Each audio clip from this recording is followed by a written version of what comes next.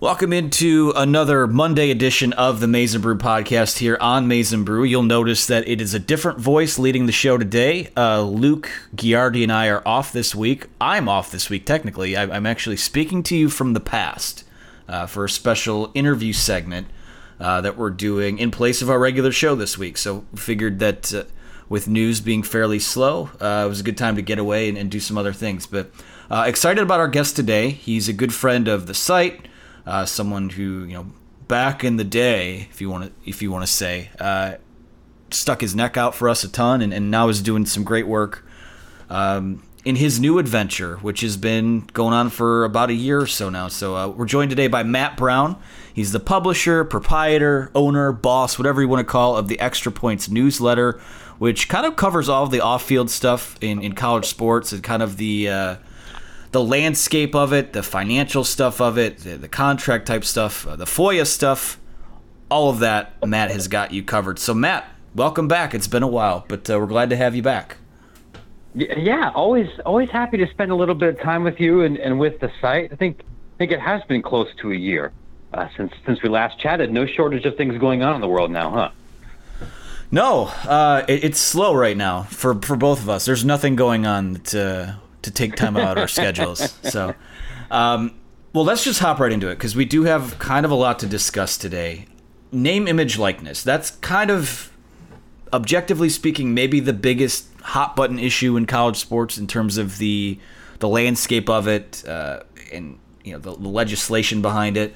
So for the uninitiated, for people that might be hopping on this show for the first time, wants to get kind of an inside scoop on what all of that is about, run us through what the NIL stuff is all about and what the legislation or the reforms would bring about if this all goes through. Sure.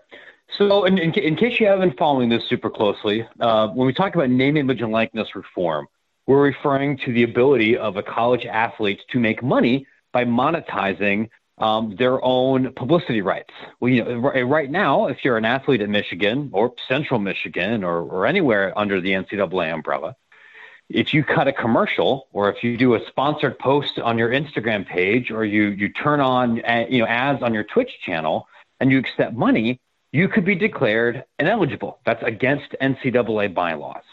I think about a year ago, California lawmakers passed a law that said, actually, the NCAA can't enforce that rule to California institutions. And then a bunch of other states have followed, including Michigan, including everybody except for Kentucky within the SEC footprint. So I believe at current count, we have 16 states that have laws that are set to go into effect in like 2 weeks. They go into effect July 1st, each law is a little bit different, but it would allow athletes within that particular state to be able to, take advantage of those publicity rights and make money without risk losing their eligibility. The NCAA has said, okay, we fought this for a long time. We're giving up. We want a national policy. They haven't done that yet. They're going to try to pull it off before July 1st. And Congress is also getting involved because none of the administrators and most lawmakers don't really want a system where there's 28 different state laws. They want some kind of unified national policy. That might happen by July 1st. It probably won't. So we're going to have a couple of weeks where athletes in some states presumably won't be able to take advantage of this, and athletes in other states will. Okay, well, you hit on the congressional hearings and things like that, and you often hint that these are, well, it's not a hint, you outright say, they're super dry, they're tough to get through because typically that's what a lot of political things are. So I guess what is kind of the Cliff Notes version of where things, well, you hit on it at where things stand right now, but I guess I'll rephrase it as what are kind of the significant hurdles that remain as the push continues? And like you said, we're a few weeks out from that July 1 date here. Well, as far as the federal law, it's kind of funny because there's really so few issues in Washington that would attract legitimate, really big bipartisan support. It's very difficult to get Senate Democrats and Republicans to agree on much of anything. But right now, you could probably get upwards of 80 votes of U.S. senators creating some kind of bill to allow a nationwide name, image, and likeness framework. Where the hang-up is about what else gets attached to that bill. because you have some generally conservative lawmakers that want to make the scope of the bill as absolutely narrow as possible, and also to give the NCAA as much flexibility as possible in determining guardrails or limiting the amount of money potentially an athlete could get, limiting what kinds of deals they'd be allowed to sign. Generally, but not exclusively, the more progressive lawmakers are hoping for a more liberalized market, a more free market, and also want to attach other college athletic reform bills or to some kind of nationwide program. Particularly, there's a lot of lawmaker interest in requiring more Division I institutions to pay for long-term health care for athletes. If you are a football player in the Big Ten right now and you get a concussion or you tear an ACL your senior season and you need to get health care deeper into your life to address that injury, you're on your own. And that could be, depending on the injury and depending on the sport, very expensive. And that's something that there's close to consensus on. There's some more radical proposals about potentially allowing athletes to unionize or giving them collective bargaining rights or allowing them to have group licensing rights, which is not permitted right now under state NIL laws. That all has to be hashed out. I suspect we are going to see a federal name, image, and likeness / college sports reform bill sometime this year, maybe even before the start of football season. I would be very surprised if one is ready to go by July 1st. Yeah, that just seems we're way too up against it now. And I know the answer to this next question, but I want to make sure our listeners who might be coming on and are coming online to this issue now. Name, image, likeness. Wow, that's a tough to get out today for some reason. NIL, which is what I should be calling it, is for like autograph signings, the Twitch streams, like you said. It is not, correct me if I'm wrong, it's not schools paying players to play football or basketball or softball, correct, whatever it is. Okay. Correct. The way that it would be set up is that, in fact, it may be set up where Michigan would not be allowed to then cut a check to an athlete. And what senior NCAA administrators are trying to advocate for a more restricted market, because what they don't want is a de facto pay-to-play system where, say, the local car dealership or a local business effectively subsidizes an athlete or pays them to come play at Michigan. Now, you and I and God know that already happens, and that's going to happen whether this system is codified or not. But that's some of the concern that's being navigated right now. Yeah, because I don't think people realize this, but there's a player on. I saw this report during basketball season. Someone did some kind of rough estimate on what the players would be worth based on their social media following, things like that. And like Michigan basketball's most valuable player, whatever you want to call it, was like the 12th man off the bench, Adrian Nunez, because he has like a ginormous TikTok feed, apparently. So that's where that kind of stuff comes into play, correct? Yes. Honestly, I would imagine that the single biggest beneficiaries of name, image, and likeness by like class, they're going to be women athletes, and they're going to be people primarily monetizing their social media accounts. The biggest football and men's basketball players at Michigan, and the highest profile mainstream sports across the country are going to have access to things like Gatorade or potentially shoe deals or larger national corporations. But there's really not going to be that many of those, because it's honestly a pretty risky investment and something that you typically only give to a junior or senior who's very highly established. But anybody, even if you suck at sports, can make money if you have 5 figures of Twitter followers or Instagram followers or Twitch. And we've already seen this right now, even at the NAIA level, right? Where, no disrespect to anybody who competes at that level, none of the schools have fans.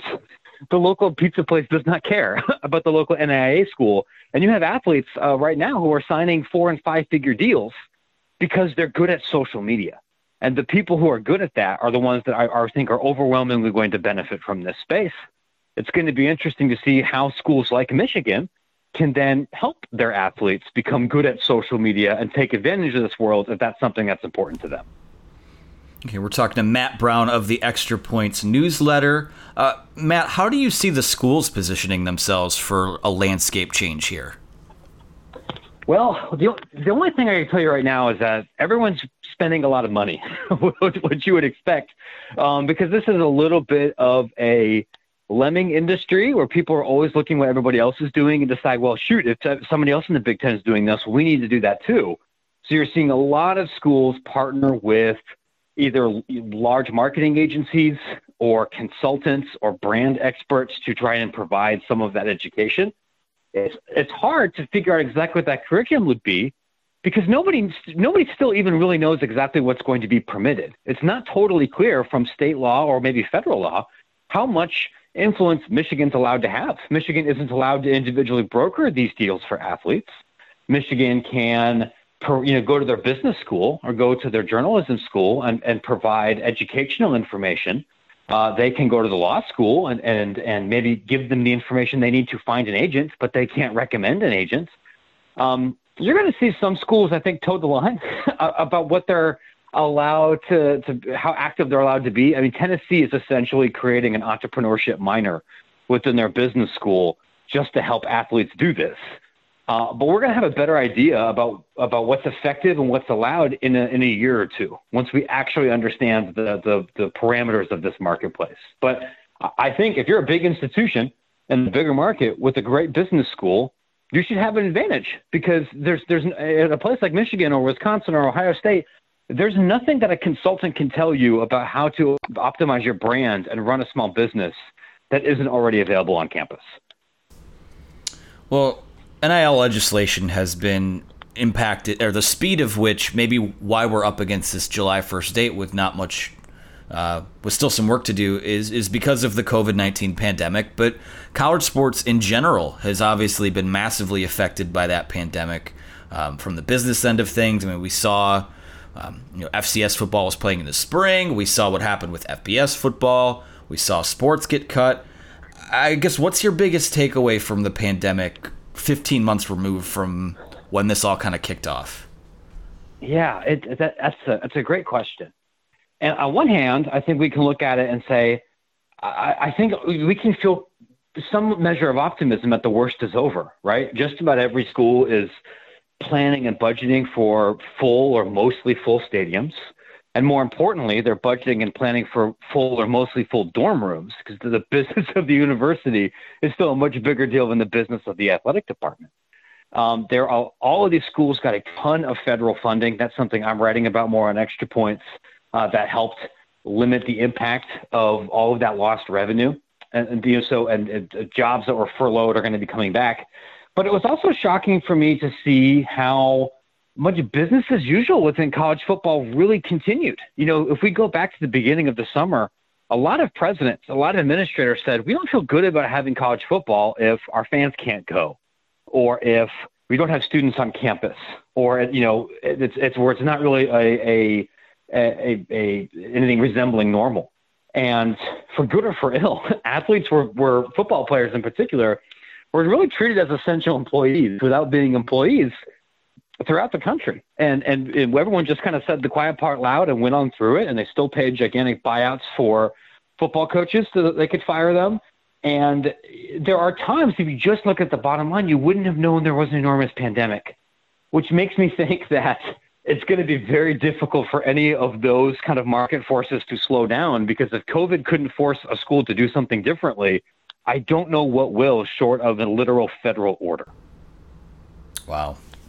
So you sort of touched on this, but there was business as usual with a lot of these athletic departments. But is there just flipping a switch and going back to normal, or is there? And I know I'm sure it's different for every school, every conference, every level of the sport or sports. Is it adapting to a new normal? Like, what are we seeing those trends start to play itself out yet? Yeah, I mean, I don't think we're going to go back to complete exactly the way things were before. A couple of things have changed. One of them, and this might be a little bit nerdy, but one thing that's definitely changed would be ticketless stadiums.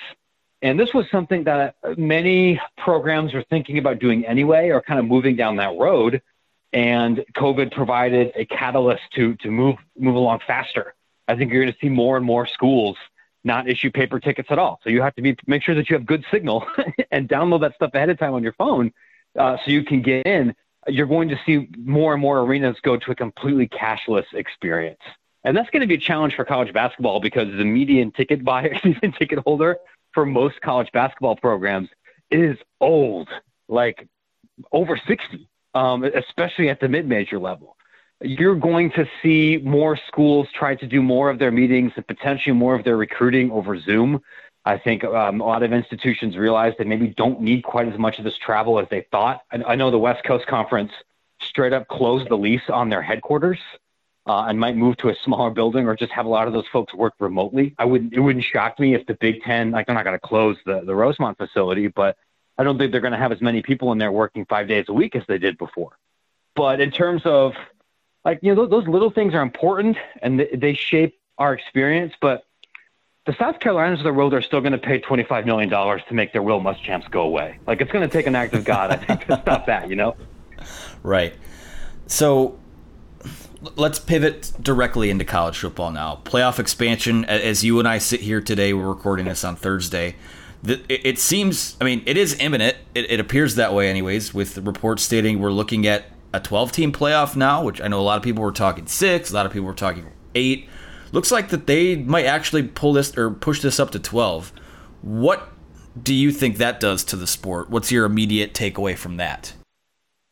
Yeah, so this is my very immediate takeaway. I haven't had a chance to make too many phone calls to other people.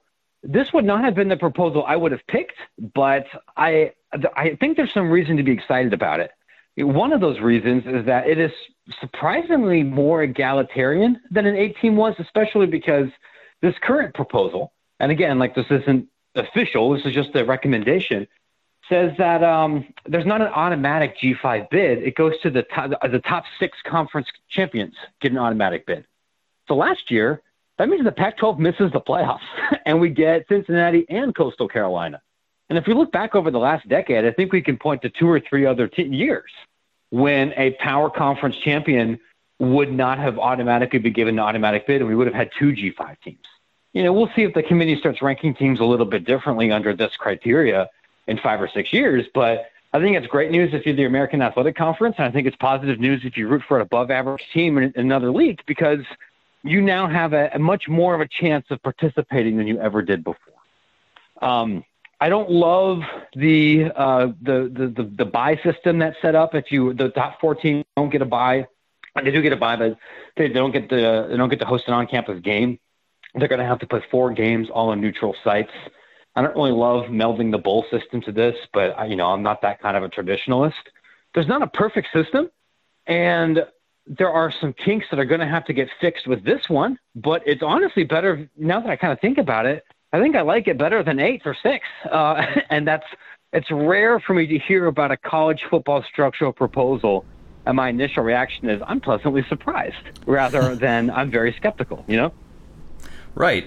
So do you think an expanded playoff? I know college football has a parity problem right now, and that's kind of always been the case. You've always kind of had superpowers at the top here and there. Do you think that this new dynamic could shift that at all, or does it just widen? Are we just going to play more games and still get the Ohio State, Alabama, Clemson, Oklahoma, 4-team playoff at the end? I think that is probable in the beginning, but that could change by the end of this contract, if that makes sense. There's 2 reasons for that, right? One, just by virtue of playing more games, you're going to increase the chance of a major team getting upset in the playoff. That hasn't really happened in the playoffs so far.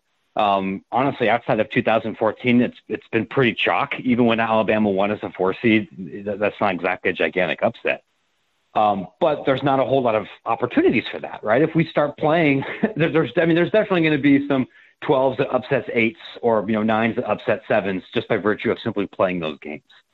I also think that we're at an era right now where so much of the talent has consolidated with 5 or 6 programs, because in a 4-team playoff, if you are a 9-4 rated and above 4-star recruit, that's really your best path of playing in the playoff.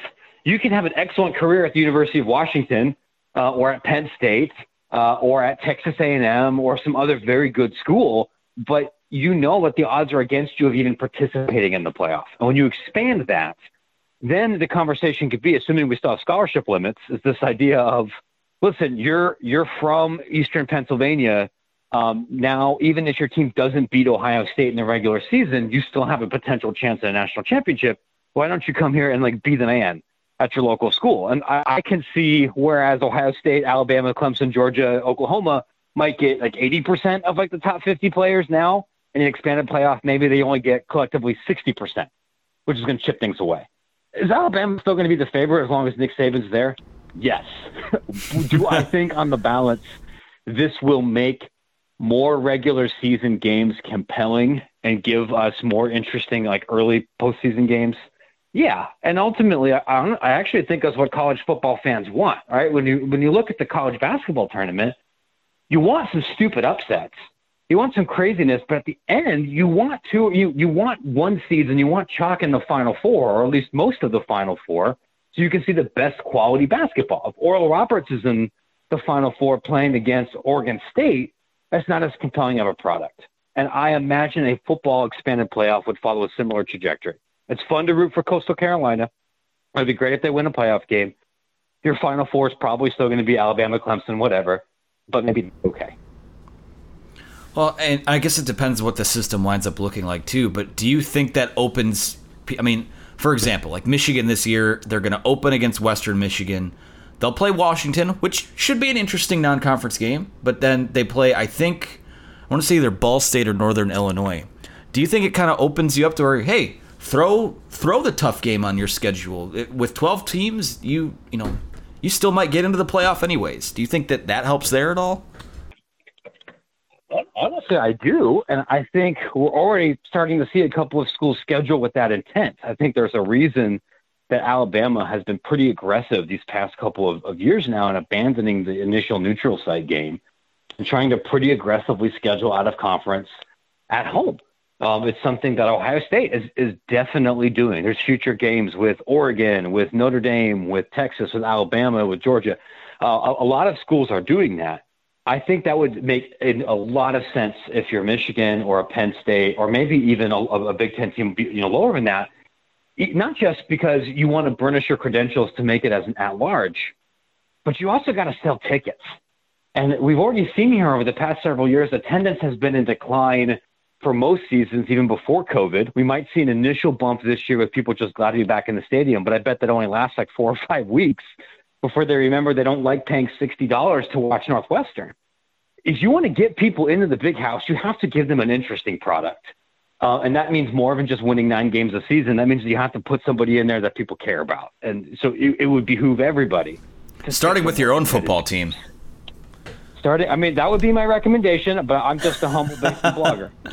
But it will be better for everybody if there's more big time, Big 12, Pac-12, P5, or really interesting G5 teams that are on that Michigan home schedule, because you probably don't get excited about spending money to go see Central Michigan. I mean, well, you might, but like not most other Michigan fans. Take all of my money for that, yeah. Yeah, for you would be into that, but not everybody. No, I totally get it. I have a couple more questions, and this is what this interview has kind of all been building to. And maybe not building to, but what I've been waiting for. One of the bigger college sports stories of the year, probably second to NIL, or it's probably below a couple of other things, but the college football video game is like in some sort of development right now. And I know there's a lot of business stuff that goes into that. There's obviously game development, next-gen console development. NIL is obviously affected in that too. I know that they're reaching out to, it seems like EA is reaching out to individual schools to get them on board, yep, as opposed to the NCAA. So like what, in the early stages of this process, what do you think that this whole project is kind of building to, and what it might look like? I think we're honestly still a little bit early in knowing about gameplay, but I've actually broken a couple of stories about this. Like here's what I feel very comfortable saying. EA does not want their next college football game to be a reskin of Madden or just a reboot of NCAA 2014. Not only do they not want that for the branding purposes, but they also literally can't do it because the last college football game was 2 console systems ago. Those developers, if they're still with the company, they're on a bunch of different projects. That code's all gone. They have to rebuild the whole ding-dong engine. And so there's going to be a ton of groundwork. I can also tell you, like for certainty, not just from talking to people at EA, but from looking at documents from EA and the CLC, that EA also wants to visit the campus of just about every school and rephotograph their stadium, rephotograph their mascot, re-upload all of their uniform assets, and make this as realistic as possible. So that for them, it's important that they do this right. The other, I think, interesting thing that maybe we've forgotten because it's been a couple of years since we had the video game is when NCAA 14 came out, online console gaming was still in its relative infancy. Like when I had my Xbox 360, it didn't even have a modem inside. I had to buy a USB dongle to connect to the internet at all because the base consoles didn't come with that. And, the Ultimate Team mode was really in its infancy. If you played NCAA 14, the big mode was the single-player Dynasty. And maybe you play with a couple of people in like your dorm or your apartment, but it was still way more couch co-op than online. And that's not the way sports video games are now, given how core to that functionality is. So I've talked to people at EA, like you would definitely expect a college football Ultimate Team.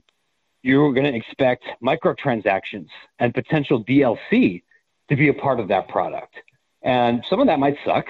Some of that might be great. I mean, like I play FIFA Ultimate Team. I play NBA 2K, the My Team mode, most years. Could there be a world where you pay a couple extra bucks to get an extra recruiting visit or drop a bag on a recruit to make that a little bit easier? Sure. I think it is legitimately possible that there will be DLC content to get FCS teams in this game.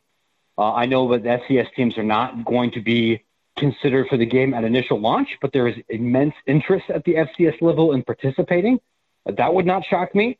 And I know that just financially, schools are kind of counting on that too, because the weird secret is you don't actually make that much money from appearing in the video game. If you're a school like Michigan's going to be making 5 figures from being a part of this, not 6, maybe even a more modest 5. But in the past, they didn't get a cut of microtransaction stuff. And so if you put Charles Woodson, you put Desmond Howard, or you put some Fielding Yost teams that have Michigan branding that you can download and people pay extra money for that, that might be an extra check for Michigan. And then participating in this looks a little bit differently financially than it did before. Interesting. All right, so I'll get you out of here on this then. When we do get the college football video game, because they say it's coming, it's in development, we finally have something to go off of here. Assuming everything is modernized, like you said, DLC, microtransactions, online, Ultimate Team, all that. And everyone's on board. No one's pulling out. Which small school are you starting your dynasty with? That's a good question because as of what I've been told right now, we're looking at this game coming out in the summer of 2023. So I'm not exactly sure what the rosters are going to look like. I normally start with the MAC school. I grew up in Columbus, Ohio. Was often one of the teams that I started with because their stadium looks really cool. You got the unique green thing going on there. They're usually like a 1 or a 2-star prestige team, but their roster isn't completely like barren of talent. So I know I could turn around and win 9 games relatively quickly. It might be kind of fun to play with like one of those almost complete expansion teams, like an Old Dominion or Charlotte or one of the UTSA ones. And also there's a non-trivial chance we're going to have another FBS team by 2023. So maybe I'm playing with Sam Houston State. Maybe I'm rocking with one of these, these WAC or these ASUN schools that decide to move up because that might be kind of fun too. What about you? I'm boring. I'm boring and predictable, so I would usually start with Central Michigan. But sure, I could be talked to if I don't know, something about the Doggers from home field has me wanting to start something with UConn when we get a game. So that's where I'm at with that right now. It is fun to play as an independent and have a lot more scheduling flexibility, but the roster by then is going to be, if you'll pardon the Dogger pun, it's going to be some serious wolf. I guess one would say it would be sad. Well, cool. That's all I have for you. This is talking today to Matt Brown, publisher of Extra Points. Your newsletter covers the off-field stuff that shapes the landscape of college sports. You can email Matt at extrapointsmb.com and check out the newsletter at extrapointsmb.com. Did I just give away your whole pitch, or do you have anything else you want to tell the people before we get out of here? I have one last thing I'd like to add here, if I may. If you happen to still have a Michigan email address, I have a partnership with the university because my newsletter is sometimes used as a textbook supplement for sports management classes. So if you buy a subscription, you get 4 newsletters a week plus access to our special subscriber-only Discord channel. So this is like some serious college athletic nerd stuff. Normally it costs $8 a month to subscribe. But if you still have a Michigan email address, don't pay $8, pay $4. Use promo code GOBLUE at checkout. That gives you 50% off for 12 months, no matter what package you use. If you are a Michigan fan, but you went to another university, check out extrapointsmb.com/sales. There's a list of all the universities I partner with.